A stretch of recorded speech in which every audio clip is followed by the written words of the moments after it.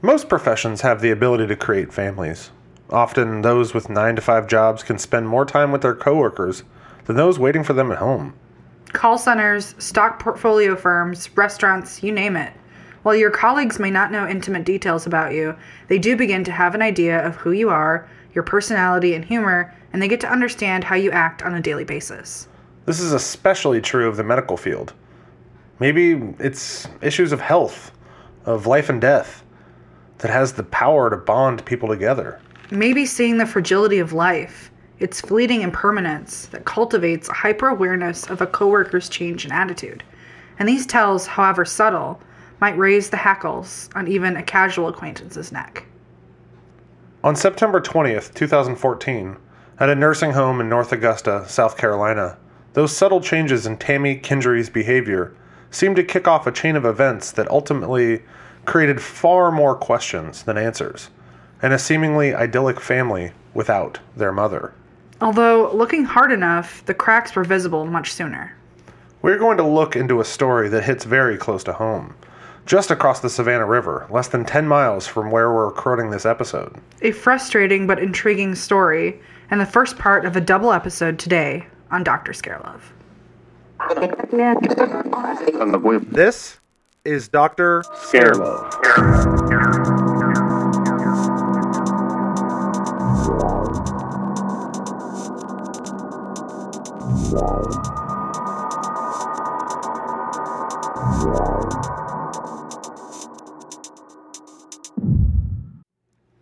Hey y'all, the doctors are in the studio. Hello, Seekers of the Sinister, you gorgeous rabbit holers. Remember, we've got a new logo and a whole new website layout. Thanks, Drew. New everything. This is a total rebrand and a change of direction. We want to know what you think. Let us know. Like, seriously. Check it all out. Check out the website. And write in. Tell us. Tweet us. Tell us we're terrible. That's what we need. We want to hear that we're terrible. Yeah. We're getting a good amount of feedback on iTunes, which we really, really appreciate. Some other platforms as well, and we want more. We do. We want more. We got a special helping of love from our first Monster of the Week episode. So we're going to expand this a bit. We want to do a true or unsolved crime every other week, we think. Some of these will be a part of the regular Dr. Scarelove show, while the others will be only available to Scarelove Society members. Bonus episodes. Absolutely. So, some of that, some love came from Megarel88. We love you. Thank you so much for that review. And then the other new review by Nana E.E. Monkery. Yeah, what is that? Nana E.E. Monkery. I love it. It's like E.E. Cummings. Yes. You know, E.E. Cummings' grandmother. Thank you so much for the very kind and helpful reviews. We really appreciate it. So if you'd like to get a shout out on the show, leave us your name, leave us a comment on iTunes, and we will get you in the next show. Absolutely. And what we're thinking is for every 50 reviews, we're going to do a bonus episode. And that will just be even more content. Absolutely. So just since we're on that, we are now on Patreon. That's up and running. And we've decided that just $5 a month, which is kind of standard, we think, in the podcast world. You receive not only 2 bonus episodes per month, but a discount on future merch. A Scarelove Society tote bag, which we're right in the process of making those right now. And once we get them finished, we're going to make a special society coin, like a souvenir coin that you can carry around in your pocket. Hell yeah. That you can show to other members to prove that you're part of the cult. Part of the club. Cult club. You know, what's the difference? It's negligible. So, speaking of bonus episodes, we've written our first one. So if you are interested in mermaids, we did some research on the horrifying history of mermaids. Which it's not all Little Mermaid. It's not all Ariel. It is not Ariel. It is something way more. There's a lot more to it. But that's only going to be available through Scarelove Society. Yeah. That's going to be for Patreon members. Yes. So also, there will be bloopers access to show notes and other writing, and we are also working on launching a private page on the Dr. Scarelove website for society members, so you can all hang out together virtually. A place for us like-minded individuals to chat with one another, to bolster and build the Scarelove Society, to create our rules and guidelines, to choose what colors our robes will be, what rituals we will appropriate from other cults and religions, who we're going to sacrifice next. Just kidding. I mean, just probably or just, am I? Just babies. Yeah, just babies. Who needs them? Yeah. But we'll keep you updated on all this new stuff. But for now, what would really help us is if you just keep spreading the message of the Scarelove Society, of Dr. Scarelove, of all of it. Like and subscribe on your favorite platforms. Share with friends and family. We need recruits. I'm sorry.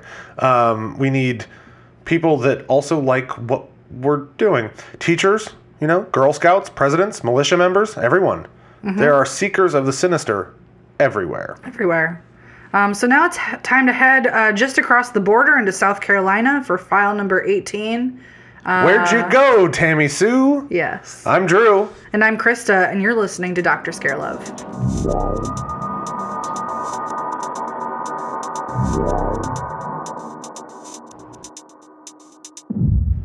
So we fell hard into the rabbit hole for this week's episode. What began as an exploration into a disappearance turned into something much, much larger. We're going to take a little dive into the area where our tale takes place before getting into the story. Yep. So we need to know a little bit about North Augusta, South Carolina, which is a super awkward name. Yep. North Augusta, South Carolina. Because we live in Augusta, Georgia. We do. And this is right across the border from us. So, Krista, take us back in time and tell us a little bit about North Augusta, South Carolina. Absolutely. Back in time. Currently, the city of North Augusta, South Carolina, sits near the border of Aiken and Edgefield counties and has a population of just over 17,500 residents. In our research, we discovered the late great soul singer Sharon Jones was born in North Augusta, which I didn't know. So we know that Augusta is home to James Brown, yes. But I'm actually more excited about Sharon Jones. I know. I'm gonna be honest. I'm not saying that I don't like James Brown. Of course I like James Brown. Yeah. But I also really love Sharon Jones. Oh, she's great, yeah. She's wonderful. If anybody wants a better Christmas album than your standard, Baby It's Cold Outside, check out some Sharon Jones and the Dap Kings. Absolutely. So good. So North Augusta, once known as the small antebellum village of Hamburg, the current city grew up over the remnants of that pre-Civil War society, and families began settling in the area. Most notably, the Butlers, the Hans, and the Mealings? Mealings families, who would go on to form the North Augusta Land Company. So along with James U. Jackson, who made several trips to New York to produce funding, they built the 13th Street Bridge, which stands over the Savannah River today, connecting the downtown portion of Augusta, Georgia. Yep. The first school was erected in 1898, and early in the 20th century, the city became a popular vacation spot for wealthy Northerners.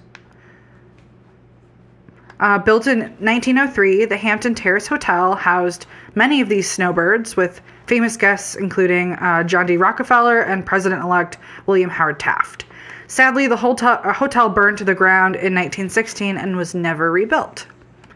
According to the South Carolina Encyclopedia, quote, the Cold War and the atomic bomb transformed North Augusta in the 1950s. On November 28th, 1950, the Atomic Energy Commission announced the construction of the Savannah River plant to be located just south of the town. The plant produced rapid growth and development in North Augusta. You know what's really funny about that?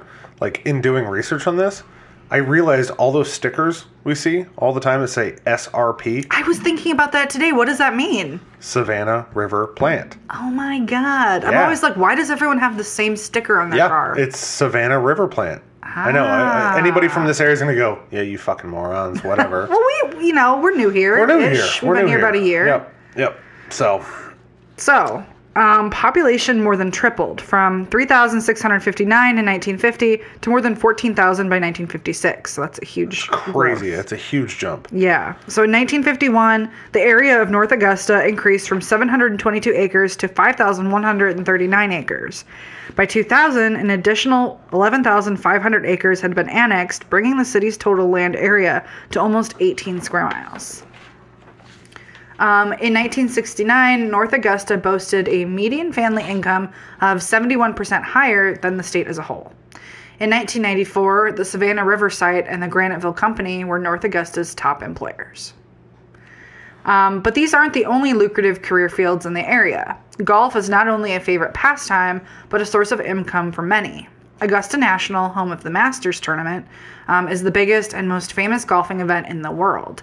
It is right across the river in Georgia and employs many people and many trades. Yeah. Cooks, janitors, they employ a lot of people there. Yeah, which actually I was wondering with this coronavirus scare, what is that going to be like for Augusta? People come from all over the world. They do, actually. That's true. I hadn't thought about that until right now. Yeah, there's no way they're going to cancel it. That's the first week of April, too. Yeah, so it's coming up soon. We'll see what happens. So, back to North Augusta. Then there's the health services industry. The Augusta Chronicle writes, quote, "The region's three largest health systems, University Healthcare System, Augusta University Health, and Doctors Hospital, are in expansion mode," end quote. There's a large VA and myriad other clinics and hospitals to choose from or work in. And this gets us to where we need to be. Yes, it does. Not much is known about Tammy Kindry's early life. Tamara Sue Russell was born April 13th, 1977, and raised in Northwest Indiana. And I wasn't able to find an exact place, so I'm going to assume that it was Gary. Oh my God. Gary, Indiana. Just the worst place in the United States. I'm sorry. It is a horrible city. Anybody out there that's listening from Gary, which is... I'm really sorry. I mean, to be fair, like, if we actually had a listener from Gary, like, just... Like, if it showed up on the stats, Gary, Indiana... Yeah. I feel like I'd give them a shout out. The worst. If you're from Gary, write in. Talk to us about Gary. Sorry for shitting on your city. Also, fun fact, when Krista gets drunk, she turns into an alter ego named Gary.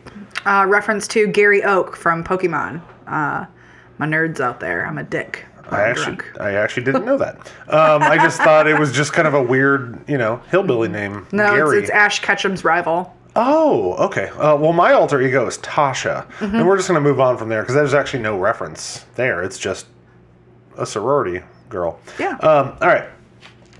So Tammy worked in a local drugstore in the early 90s. It was there that she met and began dating her coworker, Park Kindry.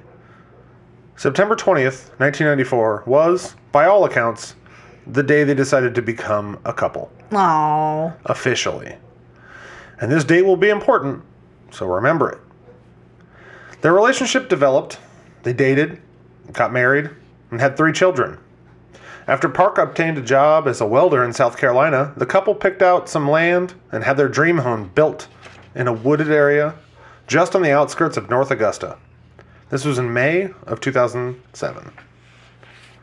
Here's why the internet scares me, though. When we looked into that area, just to get an idea of the neighborhood, and we were able to find out a lot more than expected. A popular real estate site, and I'm not going to tell you which one that is, but I'm sure you can assume, not only gave us the square footage of that home, but how much the family originally paid for the house and the land. It's really creeping me out to think about how much of our info is so easily accessible out there. Yeah, and to respect the family still living there, we will omit any other discovered info. Although I do know that they have air conditioning. And forced heat. We need it in the South. Yes, we do. But we will say that by 2009, the home was officially built, and the family had settled in.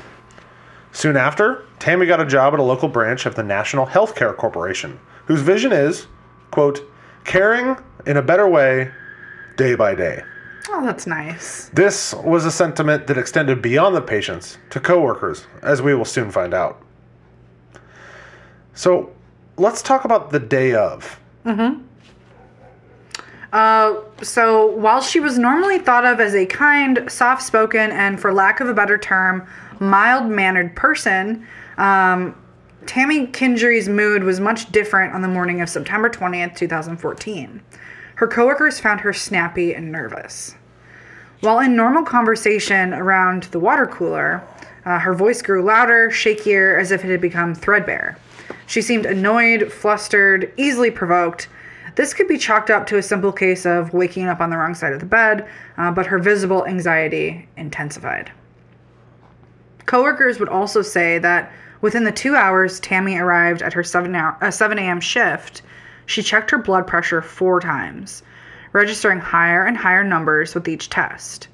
Other nurses and staff urged her to relax, as her demeanor and attitude were certainly doing nothing to counteract her accelerated heartbeat. Which is funny because I feel like, when I was reading this and I was thinking about it, it reminded me of you. Like, being in the doctor's office and them telling you to calm the fuck down. Like, I can't. If you tell me to calm down, I'm going to be more nervous. Exactly. It's like the worst thing ever. It's like, think of puppies. That's a better way to tell someone to calm down. Yeah. Right? Yeah. But Tammy soon decided she had enough work for the day. Although she'd driven herself to the nursing home, Tammy apparently didn't feel comfortable making the return trip herself. She instead called her husband, Park, and asked him to pick her up. She told him she wasn't feeling well and that she was lightheaded. Having the day off, Park did so, getting his wife back to their 5-year-old home before 10 a.m. They left her car at the clinic, intending to retrieve it later. Tammy quickly changed into pajamas and told her family that she was going to lie down for a nap. Park, along with their 2 sons, wanting to give Tammy some peace and quiet, left at approximately 10 a.m. to take care of a few family errands. Their daughter was still at a friend's house following a sleepover the night before. The older of the Kingery sons was dropped off at his paternal grandmother's house where he mowed the lawn, while the younger son accompanied his father, Park, shopping. After reviewing security footage from the stores they said they visited, the pair were positively identified by law enforcement. When Park returned home sometime later, the exact time is sketchy. He found the family dog outside, which was unusual, and the house locked. The house was empty, but instead of finding his wife, he found a handwritten note. The note read, quote, "Gone for a walk. Be back soon. Love you." Investigators and Park himself would later think this was written by somebody else. But eventually that handwriting was confirmed to have been Tammy Kingery's. The content and tone of the note were also of interest, but more on that later. Park was immediately concerned, as his wife never left notes like this. She was, according to her husband, family, and friends, very reliant on texting for the exchange of messages and information. And it's funny, when I was thinking about that too, you never leave me notes. It's always texts. Yeah, I don't know. I leave notes often, but I think I'm a few years older than you, and maybe I'm just, a fogey now. I don't know. I guess sometimes it's just easier because I know that you're going to get it. Like, I always wonder sometimes, maybe if I leave you a note, maybe you won't see it somehow. That's true. Like, go in a different door or... That's something that, you think about. Like, that's why it's kind of weird. I mean, this is 2014, but that's not that long ago. No. I mean, 2014, everybody was very reliant on their phones at this point. Absolutely. So it is kind of strange. Like, I leave a note every once in a while, but it's usually like a cutesy note. Like, hey, enjoy this Dorito casserole I made for you. Which is true. That was a real note I got 2 weeks ago. But it's better than, like, texting, hey, I made you a Dorito casserole. So, there you go. Yep. So thinking at first she may have been feeling better and decided to walk back to work or retrieve her car, Park left his sons at the house alone and went in search of Tammy, taking the various routes that she might have taken back to the NHC healthcare facility. At the same time, Park had phoned his daughter and insisted she enlist her friend and friend's mother to begin searching the area for their mother. Neither car found any sign of Tammy Kingery. Back at the house, and joined by his son, Park began searching the surrounding wooded area. Their many echoing calls were left unanswered. Terrified, Park called the police at roughly 2 p.m. the same day, only 4 hours after he'd last seen his wife. Deputies of the South Edgefield Sheriff's Office joined Park in searching the nearby woods, but were also greeted with silence. Search canines were employed and given a worn pair of Tammy's scrubs to pick up a scent. Neither the dogs nor police had any more luck than the remaining Kindry family members had. The house, of course, was also searched, and nothing was found to be amiss, or anything to suggest foul play. Her purse was still at the house, however, which contained Tammy's cell phone, wallet, with credit cards and ID, and her keys. Wherever Tammy had gone, she locked herself out without a shred of money, identification, or method of communication. Law enforcement soon expanded their search to hiking trails along Interstate 20, where Tammy often went, and put notices out to nearby agencies to be on the lookout for a white female roaming the streets on foot. None of this returned any information about Tammy Kindry's whereabouts. When I read that, white female roaming the streets on foot, and I'm not laughing to make light of this situation. Yeah. But in general, it's that could be you. It could be anybody. White female roaming the streets on foot. It's give Krista a couple of wine coolers, and she'll be roaming the streets on foot, barefoot. Yeah. Probably, maybe with a loincloth. Maybe a little bit more. I don't think I've ever worn a loincloth, but I am a big fan of bare feet. Just a G-string. How's that? I was trying to be PC. Never worn a G-string out in public. I feel like you do a lot. There's just clothes over it. Oh, Drew. Okay. I just imagine you're always wearing a G-string. Let's be real. Well, don't really want to talk about my underwear on the air. Why not? I'll talk about my underwear. Because I don't. I'm wearing boxer briefs right now. He is. It's his favorite kind. Yeah. I mean, there's support, but also freedom. I'm really happy for you. Please, tell me about Tammy Kindry's whereabouts. So Tammy's family sprang into action, producing flyers and information about her disappearances to be hung up in shop windows and ferried by truck drivers to further locations. Her husband Park organized a volunteer search party and personally traveled as far as Atlanta, some 2.5 hours away, looking for his missing wife. In the weeks following her disappearance, these volunteer searchers latched onto the scent of something thought to be deceased. Deep within a thicket of briar bushes near their home, the party discovered an old wooden shack, abandoned for some time. Inside they found sponges, gloves, and a plastic bag which held the decomposing corpse of a dog. Oh my God. A family friend would say, someone went to a lot of trouble to put that dead dog in there, and went on to insist that even if the dog wrapped in plastic had nothing to do with Tammy's disappearance, it still implied that deviant, dangerous persons might live near the Kindry home. Although the details of what that dog suffered are unclear, it seems that it was wicked enough to imply that the perpetrator could be capable of doing something similar to a human being. The sheriff's office, however, was quick to say that what was found in the shack bore no connection to Tammy Kindry's disappearance. Additionally, any further attempts to explore the woods were halted as hunting season opened in the state of South Carolina. That was it. Poof. Just vanished. To this day, no trace of Tammy Kindry has ever been found. Nothing. Not a single shred. Not clothes, not fingernails, not images, not sightings. Hair. Nothing. That's insane. Nothing has ever been found, right? So now we have to kind of get into some theoretical knowledge, some theories about what might have happened. Mm-hmm. So here's some of the stranger details and some of those theories about and around Tammy Kindry's disappearance.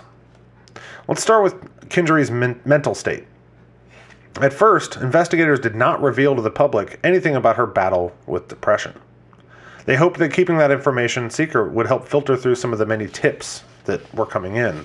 And here I have to mention, it seems like every case, every true crime case, every disappearance, there's always some whack-a-jerk that just I was going to say wackadoodle, which is totally something that Dan Cummins says on Timesuck, and I'm trying not to be him. So a crazy fool calls in and, says, I did it. A Looney Tune. A Looney Tune. Yes, a Looney Tune. Calls in and says, I did it. She's in my pool. I got a drained pool. She's in the back of the pool. And then they go there and they're like, no, she's not. Yeah. It's just like wanting that, 5 minutes of That fame. attention. It's crazy. But anyway, her depression would be divulged by Park himself, hoping that this information might inspire compassion for the dire nature of the situation. He told WRDW, quote, "Unfortunately, she developed a depression, and I think that's what led to her leaving." He'd go on to talk about her feelings of being overwhelmed by their life with caring for their children, and he said, for him, personally, she would often say that she needed to get away. She was taking prescribed antidepressant medication at the time of her disappearance. CharlieProject.org states, Tammy Kingery was unhappy and had made a recent suicide attempt by taking medication with alcohol. And other sources close to the Kingerys would state that this attempt at taking her life happened just 2 weeks before her disappearance. This, of course, leads some to believe that her disappearance was a suicide that left her body hidden to this day. This desire to escape may have also manifested itself in another life Tammy was engaging in. While searching the contents of Tammy's cell phone, police found evidence of possible extramarital sexual relationships with 2 men. Uh-oh.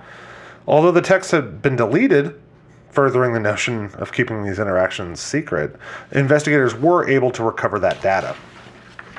Both of the men that she had been in contact with were interviewed, and they were ultimately cleared.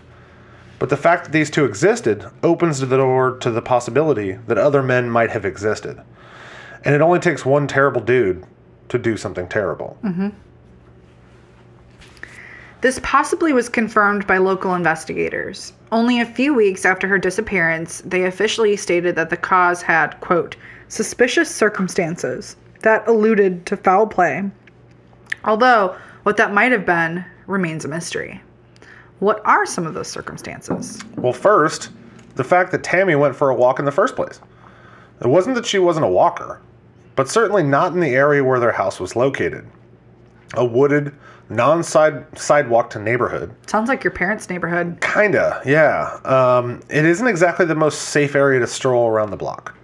If she wanted to, family would say, she would head down to the quaint downtown area of North Augusta, which is adorable. It's adorable. Or she'd go to a local hike to take a walk. Next, the note. The note. That's the thing, the note. We mentioned earlier that Tammy was more of a text messenger than a note leaver. So right off, this is strange. But the concluding love you also has those close to her kind of thrown. It seems this wasn't something Tammy threw around often, reserving the expression for times when she'd be apart from the receiver for longer periods of time. Like, you and I say it a lot, like probably too much. Kind of Love you. Yeah, all the time. Yeah. But, she was the kind of person that said it like, if I'm just going to the store, she's not going to say it. Yeah. So that's kind of strange. Again, at first, it was thought that someone else wrote it, but her handwriting was confirmed. Maybe she was forced to write it. And that's what I'm saying. It doesn't mean that someone wasn't forcing her to leave the note. Yeah. Someone could have been in the house and said, write the note. And maybe her actually writing the love you was the message saying, I'm not doing this. Yeah. I don't want to be doing this. Yeah. That makes sense. And then there's also the fact that she left everything of importance at home. ID, money, phone, etc. All laid out as if she was intending to be right back. Or again, she was forced to leave it all behind. Or she chose to, hoping that in the case of a suicide, she would be less identifiable. Which is kind of like, we have to consider that, We do. The idea that she was exhibiting, depression. And a lot of people do. I do. Yep. I do. Maybe she didn't want the family to suffer by, having her body be found in, whatever fashion it would be. But at the same time, it's like, maybe not knowing would be even worse. But, yeah. Sorry, I didn't mean to interrupt. Oh, you're fine. And so finally, the most interesting part of this whole thing, the locked house. When Park returned home, he found the doors locked. No big deal unless you take this into account. The locks of this house could only be deadbolted from the outside. So Tammy's keys were still inside the locked house. Which means that once Park left and locked up behind himself when he went to run errands with his sons, the door had stayed that way. How did Tammy get out? Then lock the door, then somehow get her keys back on the kitchen table? Of course, there's always the possibility that she went through the window, but no evidence has been found of this. And more than that, why? If she's home alone, just walk out the door and disappear. Then there's this notion of her slipping out of the house before Park and the kids left. But this, it seems, is impossible. On the disappeared episode, Walking into Darkness, Park says, quote, "The important fact is the 13-year-old seeing her at the house when we got home. He's seen her in a nursing outfit when she got home and seen her when we left. The door was open when we left. We all seen her in the bed," unquote. So again, how the hell did she get out? And what the hell happened to her? Aliens. Park Kendry also told WRDW that he found it strange that all of her personal items were still within the locked house. And, quote, "I've always thought maybe someone just got into the house and took her." But who? Who would have taken her? Isn't it always the husband? 9 times out of 10. But based on what we found, this is an example of that 10th time. He was confirmed by witnesses and security footage to be at the stores he said he was. He also volunteered to take a polygraph, which he had some questionable results, but ultimately he was never considered a suspect by the sheriff's office. And I'm inclined to agree. The timeline doesn't make sense. He does have motive, which is, the infidelity, leaving him and kids and, just like bailing on their life together. But again, it would take some serious deviance and planning to pull that off. Let's follow that thread. Let's say he came home, left his son downstairs, and went up and killed her. Then he was able to hide her body well enough that trained investigators wouldn't find it. Then sometime later, he got her body out of the house and disposed of it where it still remains hidden. Or maybe he was somehow able to get her into the trunk of his car without anyone noticing and dropped her body off somewhere while he was said to be searching that possible route she took back to her workplace. But then, of course, he could have gone back and moved her to a hidden location later. But again, this would take a lot of skill and luck to pull this off. And for the record, I don't presume to be, I'm not saying he's the killer. I'm saying that it's a possibility. I'm just pointing out some theories. We're just looking at the facts. Yeah, I mean, he left at roughly 10 a.m. And then they called the police at 2. Yeah. So I'm thinking he got back around noon. Yeah. That's a long. That's not a long time enough to kill your wife, hide her somehow, and get her body out and hide it well enough that it's still never been found. Sure, he could have moved it to a location for a minute, gone back after the fanfare died down, and then hit it better. But it just doesn't seem like he has really the motive to do it. Or really the ability. He's not a killer. This would be something that would be done out of passion in the moment, maybe not premeditated. So he hasn't been thinking, he wouldn't have been thinking about it. It would be just kind of a panic thing. It would, and why would he do it with his son in the house? Yeah. It doesn't make any sense. So if not the husband, I mean, when we think that he, that's the number one suspect, if not the husband, who else? Honestly, no real suspects have ever been provided by the powers that be. Searching for this information has proved fruitless, to say the least. Although, here's what where our story is going to diverge. We fell down a massive rabbit hole based on a single news article. Found on NBCnews.com, quote, Missing Pieces Network, a nonprofit organization dedicated to serving families of the missing, abducted, or murdered, said that it identified 6 or 7 other women who have disappeared near the property of one Todd Colehep. The organization identified 2 of the women to NBC News, Tammy Kendry and Tracy Wright. The latter disappeared only 3 weeks ago. What? So far, the group has identified 2 women to NBC News, Tracy Wright and Tammy Kendry, who have gone missing. In 2003, this Todd Colehep was also berated by employees of a motorsports dealership when he attempted to return a motorcycle he had recently purchased. Colehep's mother said they, quote, made fun of him for not being able to ride it. Oh. Colehep would then strike back at those who laughed at him before moving to South Carolina. The south part of South Carolina, which is also, yeah. Yeah, we get South, a lot of souths and norths. Yes. Very close to where Tammy Kindry disappeared. And some have speculated that Tammy Kindry left on a two-wheeled vehicle the day she was last seen. About 2.5 hours north of North Augusta is the town of Chesney, South Carolina. Hardly a bustling metropolis, the town currently houses a population of just under 900. In addition to being the birthplace of Woody Abernathy, a Yankees pitcher, and Sonia Glenn, Miss South Carolina of 1998, it was once a home to Superbike Motorsports. On the morning of November 6, 2003, a local customer found a grisly scene in and around the shop. The shop's owner, 30-year-old Scott Ponder, was lying dead in the parking lot, having suffered multiple gunshot wounds. The store's service manager, 30-year-old Brian Lucas, was found lying just inside the entrance, also the victim of multiple bullets. The same fate befell 52-year-old Beverly Guy, the shop owner's mother. She lay between some of the display bikes and the showroom floor. In the garage, 26-year-old Chris Sherbert was shot to death, apparently as he worked on a motorbike that had been brought in for service. CBS reported that, quote, the gruesome scene stunned the Chesney community, driving rumors of violent gangs as it went unsolved year after year.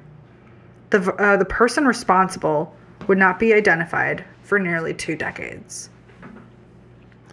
Todd Christopher Samsel was born March 7th, 1971, in Fort Lauderdale, Florida. He would spend about 12 years moving around Florida, Georgia, and South Carolina with his mother and stepfather. Reports say that the boy had a, quote, troubled relationship with his stepfather.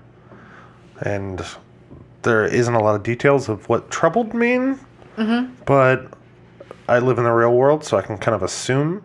We understand, yeah. He often demanded to go live with his biological father, who had since moved to Arizona, although they had not seen each other in nearly a decade. Before he got his wish, which he would, in 1983, Colehep would show many signs that psychologists would now interpret as warning signs for later sociopathic behavior. He was aggressive toward other kids at school and often destroyed their property? A bully. You know, he kind of reminds me of like a Patrick Hockstetter from It. You know? Okay. That guy. One neighbor described a vivid memory of Colehep at the time, saying, quote, he laughed when her son cried as he rolled him down the street locked in a dog carrier. Oh my God. Yeah. ABC News wrote that Colehep was 9 years old when he began counseling, where the following colorful descriptors were used for him. Explosive and, quote, preoccupied with sexual content. Keep in mind, 9 years old. Yeah, it's a little young. Around this time, he shot a dog with a BB gun and drowned a goldfish in bleach. Horrible. Like, yeah. I don't know what it is, but whenever I hear about, like, animals being abused, I'm, like, so much more horrified. Yeah. Because they're innocent. Yeah, but so are most humans, right? Yeah. I don't know. Yeah. Sorry, I didn't mean to interrupt. It's okay. It pisses me off too. Yeah. It's disgusting. And so, for this and his problems with other children, he would spend 3 years in a Georgia State Psychiatric Institute before being sent to live with his biological father in Arizona. So he gets there. The St. Louis Dispatch Post quoted Colehep's father as saying anger was the only emotion his son was capable of. Which is pretty brutal. Like, yeah. Your dad says that? Like, Ooh. Yeah, the only thing I ever really saw him express was anger. Yeah, that would, That's brutal. not someone I want to be around. And here, Todd would change his name from Samsel to his father's surname, Colehep. And he began spending time with Pops, learning about guns, knives, and bombs, which I feel that's healthy. Okay, I learned how to make a bomb when I was a teenager. From your dad? No, it was from other kids. All we did was we took a water bottle and we filled it with toilet bowl cleaner, and then we stuck little balls of aluminum in it. That's not a bomb. It's like a bomb. Like, it goes, poof, His mom, it was my ex-boyfriend's mom. She was mowing the lawn, and it was really stupid. Did you have to throw it to make it blow up? No, we just hid it around the yard because it takes about, a little bit of time to react. And so, just normal kid stuff. But you're my dad wasn't teaching me how to make bombs. You're a lot like this. Teaching about knives and guns and bombs. Yeah. So, soon, however, Colehep wanted to return to his recently divorced mother as Pops was spending too much time away from the house, supposedly out with various girlfriends. So Dad wasn't spending too much time at home. He had this, like, I kind of see it. Like, he's having trouble with his stepfather. Mm-hmm. Wants to go live with Dad. Like, I feel like that's a thing that most, kids of divorce do. Like, oh, the other parent's better. Absolutely. I mean, my parents are divorced, and and my parents got divorced when I was an adult, like when I was 22. And so whenever my mom would piss me off, I'd go hang out with my dad for a while. So it's a normal thing. It is. So he gets there, and it's not what it's cracked up to be. No. I feel like he's having fun learning about bombs and guns and knives, but Dad's out, prowling. Yeah, prowling. He's having some lady fun. Some adult fun. Did I just say lady fun? You said lady fun. I did. Okay. We're just gonna move past that. So Mama Sampsol did not want him back, however, and was said to continually make up excuses to keep him in Arizona. Neither parent, it seemed, could stand to be around him, which is so sad. So, like, the dad's out of that. I'm sorry, I'm not laughing at the misfortune. All this guy's a piece of shit, and you'll find out soon why that is. But I think it's funny that, like, both parents are like, oh, I'm just going to stay out with, like, my girlfriend. Or mom's like, oh, stay with your dad for a while. Things are, I'm getting the house fumigated or, whatever. I'm washing my hair. You can't come home. I'm going to wash my hair for the next 6 months. Yep. Just stay in Arizona. My God. And, kids aren't dumb. Like, they can see through that. Yeah. So back to this dude. At just 15 years old, Colehep stepped up his terrible appetites when he turned to human beings. It's no longer goldfish and dogs. But by the way, let's just briefly revisit drowning a goldfish in bleach. That's horrifying. I know. Like, goldfish are like I feel like they're like the most innocent things that ever existed. Yep. Reminds me of my college roommate flushing my goldfish down the toilet, my betta fish. Yeah, well, fuck her. Yeah. We don't like her. We don't talk about her here. Okay? But back to this horrible human being. On November 26th, 1986, he kidnapped a 14-year-old girl in Tempe, Arizona. He was 15 at the time. Mm-hmm. So, like, I'm not excusing it, but I'm saying, That's nuts. Hold on. That's bold. No, that's what I'm saying. Like, I'm not excusing it. I'm saying, like, it's important to note that he was 15. It's not like this was a John Wayne Gacy or whatever, at 45 kidnapping a 14-year-old. He was 15 years old. Yeah. Threatening her with a .22 pistol, he took her back to his father's house, taped her mouth closed, and raped her. Afterward, he walked her home. Yeah, and his mom would later say, oh, my son's not capable of anything bad. Look, he walked her home afterward. Yeah, that's what mom said. Oh, my God. Yeah, we'll talk about that later. Piece of human garbage. Yeah, he's a gentleman. I mean, he walked her home after he raped her. I mean, that's usually what you should do. That's what gentleman means, right? Ugh. Yeah. It's disgusting. One report stated, quote, he went to his 14-year-old rape victim's house after talking to her parents and making sure they wouldn't be home. So he premeditated this. Yeah. Like, he actually went and talked to them. Wow. And to find out they weren't going to be there so he could actually do what he was going to do.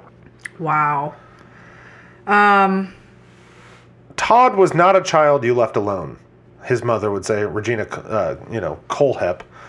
She told ABC News, she said Todd's father had an emergency with his own father, and they left Todd alone for 3 days. Quote, we left him home, and then he was jealous of this girl's boyfriend. So he went and took her away to the house that was unoccupied. So he had, by the way, excuse me, Regina was actually the stepmother, I guess, at the time. Gotcha. Yeah. So, okay. He went over, talked to their parents, this girl's parents, figured out that they weren't going to be home, and coordinated that with the time that his own father would not be home for 3 days, so nobody would know what was happening. A lot of creepy planning. Yep. Yeah. Yep. But and it's not over yet. So to keep her quiet about the incident, he threatened the lives of her younger siblings. But this did not deter the incident from catching the attention of local authorities. He was arrested and charged with kidnapping, sexual assault, and committing a dangerous crime against children. His first question to officers when he was arrested was how long he was going to have to spend in prison. Think about that. So what does this get me? What do I get? So no remorse. No remorse at all. No. In a plea deal, he actually pled guilty to kidnapping, and so the other charges were dropped. So he served a 15-year sentence. He actually only served 14 years of the 15-year sentence. But while he was in, he was diagnosed with borderline personality disorder. Surprise, surprise. But he was also tested to have an IQ of 118. Pretty high. And when I read that, I was like... Normal. I was like, bam, God, you beat, bruh. Yeah. Me too. Just saying. Me too. Saying. So I once had my IQ tested. It was 121. Yep. Yeah. I'm not going to tell you mine because then it'll just make it seem like I'm trying to one-up you. Yeah. So I'm not going to do that. Let's move on. We're just a bunch of fucking nerds over here. Yeah, a lot of nerd. While locked up, he got a bachelor's of science from Central Arizona University, and after being released, moved back to South Carolina to be closer to his mother. He began working as a graphic designer, attended both Greenville Technical College and University of South Carolina upstate before gaining his real estate license in 2006. Yeah, what about that? Just shit's getting good for him, right? Yeah. Fun fact, he actually lied about his felony status and his sex offender status, the registry on the application. So he was actually able to obtain his real estate license. That's insane. When we were shopping for a house, Yep. I mean, we were alone with our realtor quite a bit. Sometimes I was even alone. She was also a very small lady. She's nice. Well, yeah, but she's very nice. She's very nice. She's awesome. I love her. She's great. Shout out if you ever listen to this, Bonnie. You're awesome. Thank you so much for helping us with our house. But at the same time, I never felt intimidated by her. No, well, that's not what I'm saying. What I'm saying is, if she, was it happened to be this guy. I mean, that's scary. If she happened to be this guy. You don't know who, No, you don't. But I also You put a lot of faith into your realtor, and, you spend a lot of time with them. So it's just scary. We put faith in those people. But at the same time, if your real estate agent was a large, Ed Kemper kind of dude, 6'9" or whatever he was, I wouldn't let you go alone. Yeah. Yeah.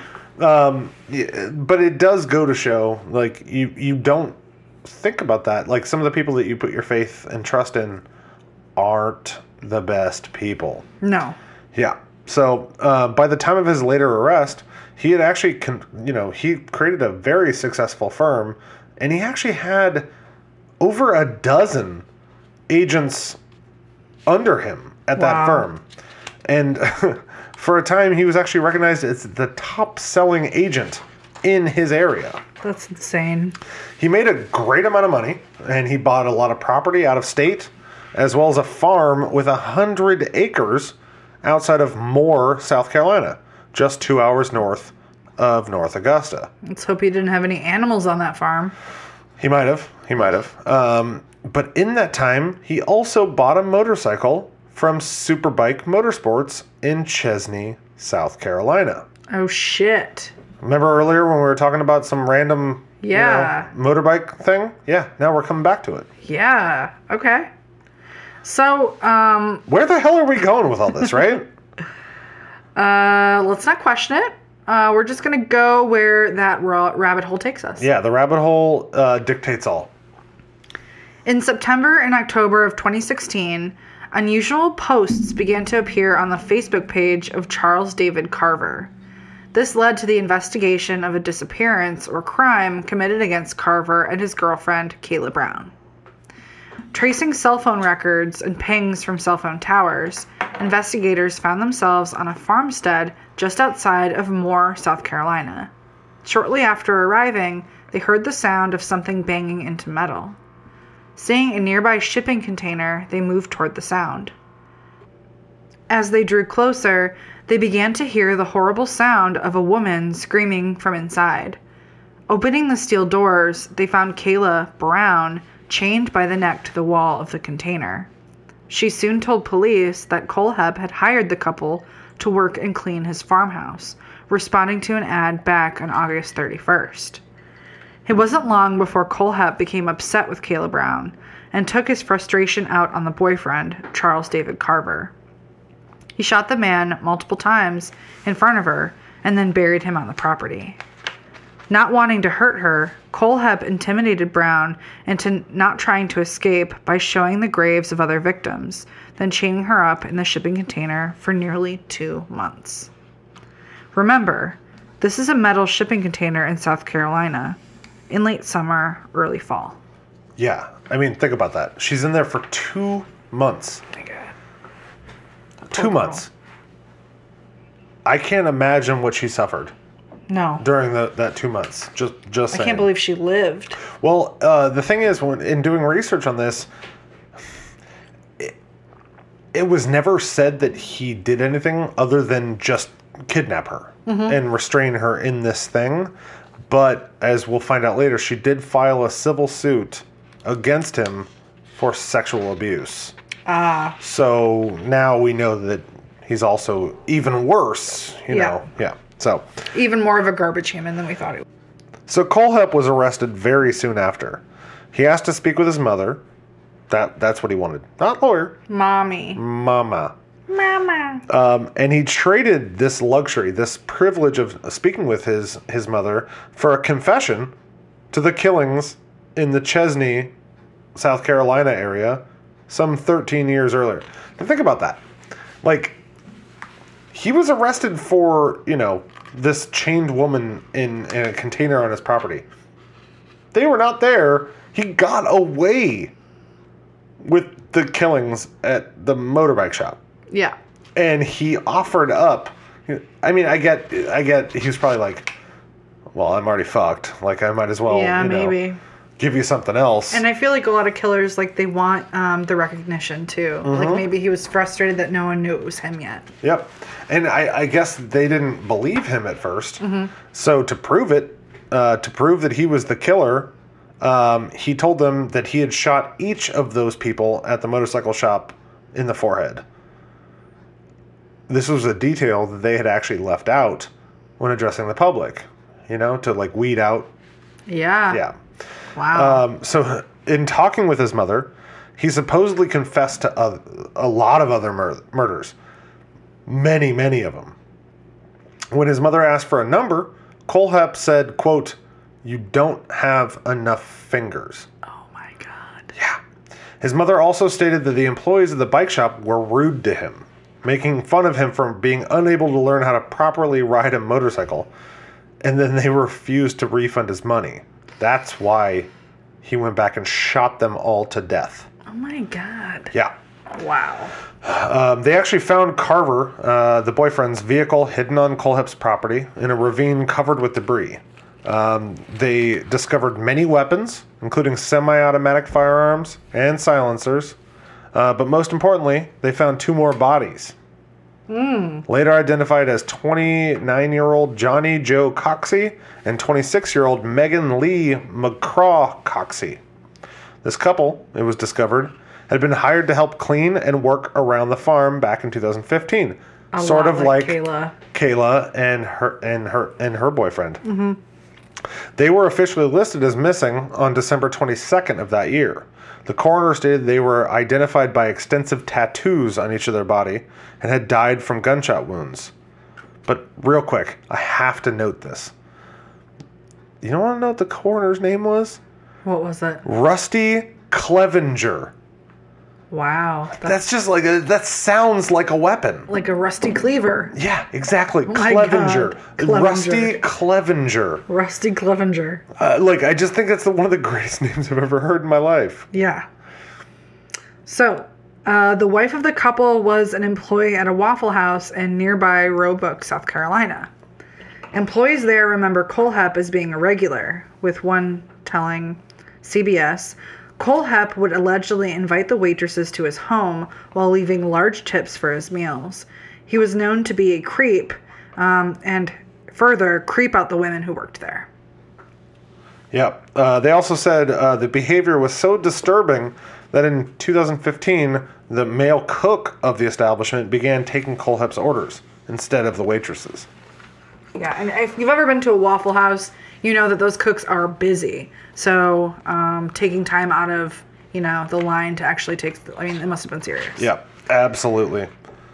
So to save himself from the death penalty, Kohlhepp pled guilty to 7 counts of murder, 2 counts of kidnapping, and 1 count of criminal sexual assault. He was sentenced to 7 consecutive life sentences without the possibility of parole. Kohlhepp has also been suspected of another triple murder that occurred in Greer, South Carolina, just 6 months after the Superbike murders. Sylvia Holtzclaw, 56, the bank teller, and USC upstate physics professor James E.B. Barnes, 61, and his wife Margaret, 58, were killed inside the bank. Though Kohlhepp has not confessed to this. He has, however, implied many, many more. So here we get into our misconnections section.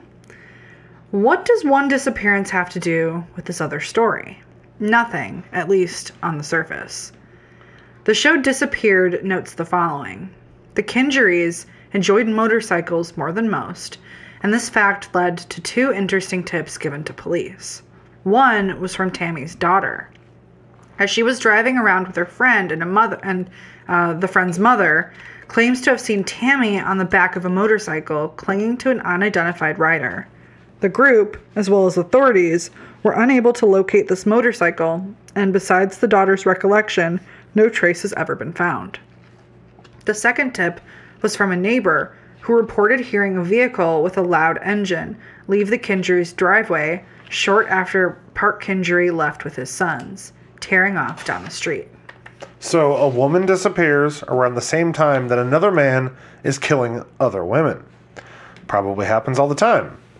They both happen in the same state, but still, nothing would connect this, other than an NBC article that Google brings up. An article that features both of their names in the same article. That alone was enough for us to go down that rabbit hole. Is it possible that Todd Kohlhepp killed Tammy Kingery? Sure, maybe. Is it likely? Maybe not. But it does hammer home 2 things. 1, how common it is to hear about missing women in this world. And 2, how seemingly normal men are capable of such utter horror. Even if these 2 aren't linked, they are in the grand scheme of humanity.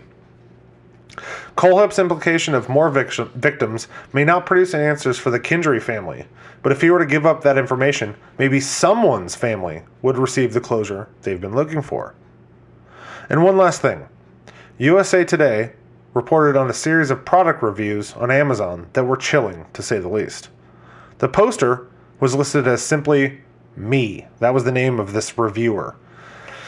And had roughly 140 reviews on various products, including tactical vests, carabiners, gun magazine pouches, weapon mounts, and emergency medical kits, as well as books about rappelling, snipers, and emergency war surgery. Other reviews were for electronics, dog toys, music, and DVDs of The Walking Dead.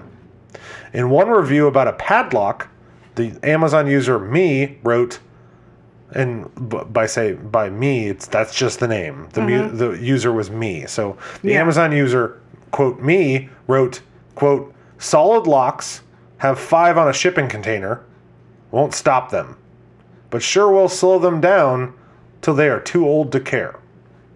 For a shovel with a folding handle, the user Me posted a review suggesting that others, quote, keep in car for when you have to hide the bodies and you left the full-size shovel at home. Does not come with a midget, which would have been nice. What? On a review of a knife posted on September 3rd, 2014, he said, haven't stabbed anyone yet.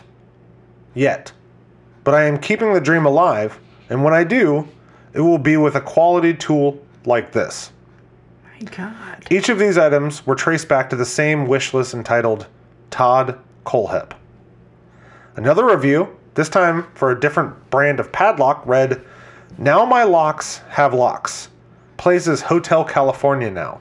Oh my God. Remember how friends and relatives were alerted to Charles Carver and Kyla Brand's disappearance? Because of weird Facebook posts on Carver's page. One was posted on October 1st, halfway between the couple's disappearance on August 31st and their discovery at the beginning of November. What did that post say? Last thing I remember, I was running for the door. I had to find the passage back to the place I was before. Relax, said the night man. We are programmed to receive. You can check out anytime you like, but you can never leave. Oh my God. The Eagles have never been more creepy to me. And there you have it. 2 seemingly unconnected stories. My heart goes out to the Kindry family. Her disappearance, still unsolved. And then this other piece of shit that's rotting in jail, who keeps saying that he has multiple murders that, have remain unsolved.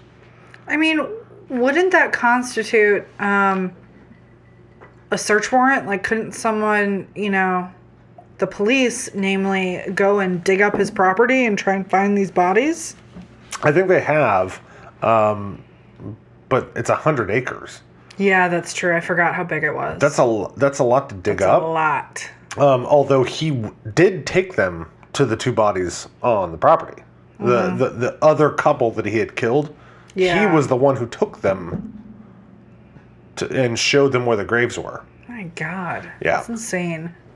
So, yeah, he's a terrible, terrible person. But the Amazon reviews. That is so creepy. I mean, the thing is, they traced it back to a wish list that was called Todd Colehep. To be fair, it could be any weirdo. It could be. It following could be. The story, but... But the Hotel California thing. Yeah. It's Hotel California now, and then obviously someone was posting on the boyfriend who was dead on his Facebook. He somehow was able to log in to that guy's thing and had been posting a bunch of weird stuff. That's what alerted people to the fact that the dude was missing. So he probably had his phone. Like, his smartphone was probably logged into Facebook, and then he took it and started posting this weird shit. And then posted the Hotel California thing. Oh, my God. But that review was from 2014. So he had already planned on locking someone up like it was Hotel California. Wow. Yeah. Yeah. So, anyway, I think it's time for Fright Facts, the Now You Know section. For your next, what? Your next appointment with your mother-in-law. Mother-in-law, interior designer. Yeah. Next time you're having that awkward moment with the cake designer for your wedding planning. Yeah, wedding cake testing. And they, you have nothing to talk about. You can tell them this. Yeah. You can tell them these things. These things. Things to remember from today's episode for your next awkward conversation. So A. The infamous 2003 Superbike murders of Chesney, South Carolina, were finally solved when Todd Kohlhepp confessed to them in 2016. The families of the victims had some measure of closure, but they've also filed civil lawsuits against Kohlhepp. Kala Brown, the woman chained in the shipping container, has also filed a civil suit. Todd Kohlhepp was convicted of murdering those 4 in the bike shop, as well as 3 other people in South Carolina between 2003 and 2016, although he has alleged that there are many more. Maybe Tammy Kindry was one of these. Maybe taken away on the motorcycle, he finally figured out how to ride. C. According to charlieproject.org, Tammy Kindry was last seen wearing a light-colored shirt, dark-colored pants or blue jeans, a wedding ring, and bracelets on her left wrist. She was 5'3" and about 125 pounds at the time of her disappearance. She would be 42 years old at the time of this recording. D. The family is asking if anyone has any information, even the smallest thing, to come forward. Although the original $4,000 reward is no longer available. Park Kindry, the grieving husband, said, "I had to file for bankruptcy." And it said that he might have to sell the house and move back in with his parents. Quote, "I'm out of money. That's the reality of it." And last but certainly not least, Tammy Kindry went missing after leaving a note that she was going for a walk. This was September 20th, 2014. Remember the date we pointed out from the first part of this episode? September 20th, 2014 was 20 years to the day from when Tammy and Park officially became a couple. September 20th, 1994. 20.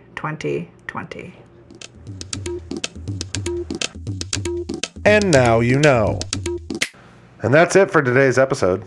I'm Dr. Drew, and I'm turning this last part over to the lovely, much better looking lady. And by lady, I just mean human being, because I gotta pee. So, love y'all. Talk to you soon. Thank you so much for listening, everybody. It means a lot when you reach out to us on Twitter, Instagram. I will soon have our Facebook page up and running. Don't forget to visit our website, drscarelove.com. That's drscarelove.com. Look for our Patreon if you want to become a member of our cult. And I mean, by cult, I mean our club. Some cool stuff for you guys. And then also our email. If you have anything that you like to talk to us privately about, drscarelove@gmail.com. Really, and I'm serious about this, these reviews really do help. So thank you for those 2 reviewers who left us some great encouraging messages. Just like anytime you check out a new restaurant, you go see a movie, whatever, the more positive reviews you have, the more likely you are to go there, right? So the more positive reviews we have on Apple Podcasts, the more likely people are to listen to us. And we want to keep reaching out to more seekers of the sinister. So I hope you all enjoyed this episode, and keep finding those rabbit holes.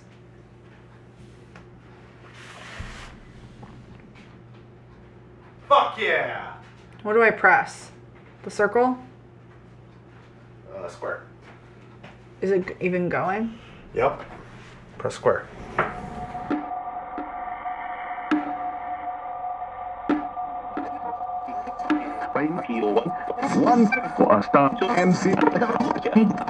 Research for this episode was conducted by Dr. Krista Marie DeBanke and Dr. Drew Atana. More information about today's topic, or any topic, can be found on our website, drscarelove.com.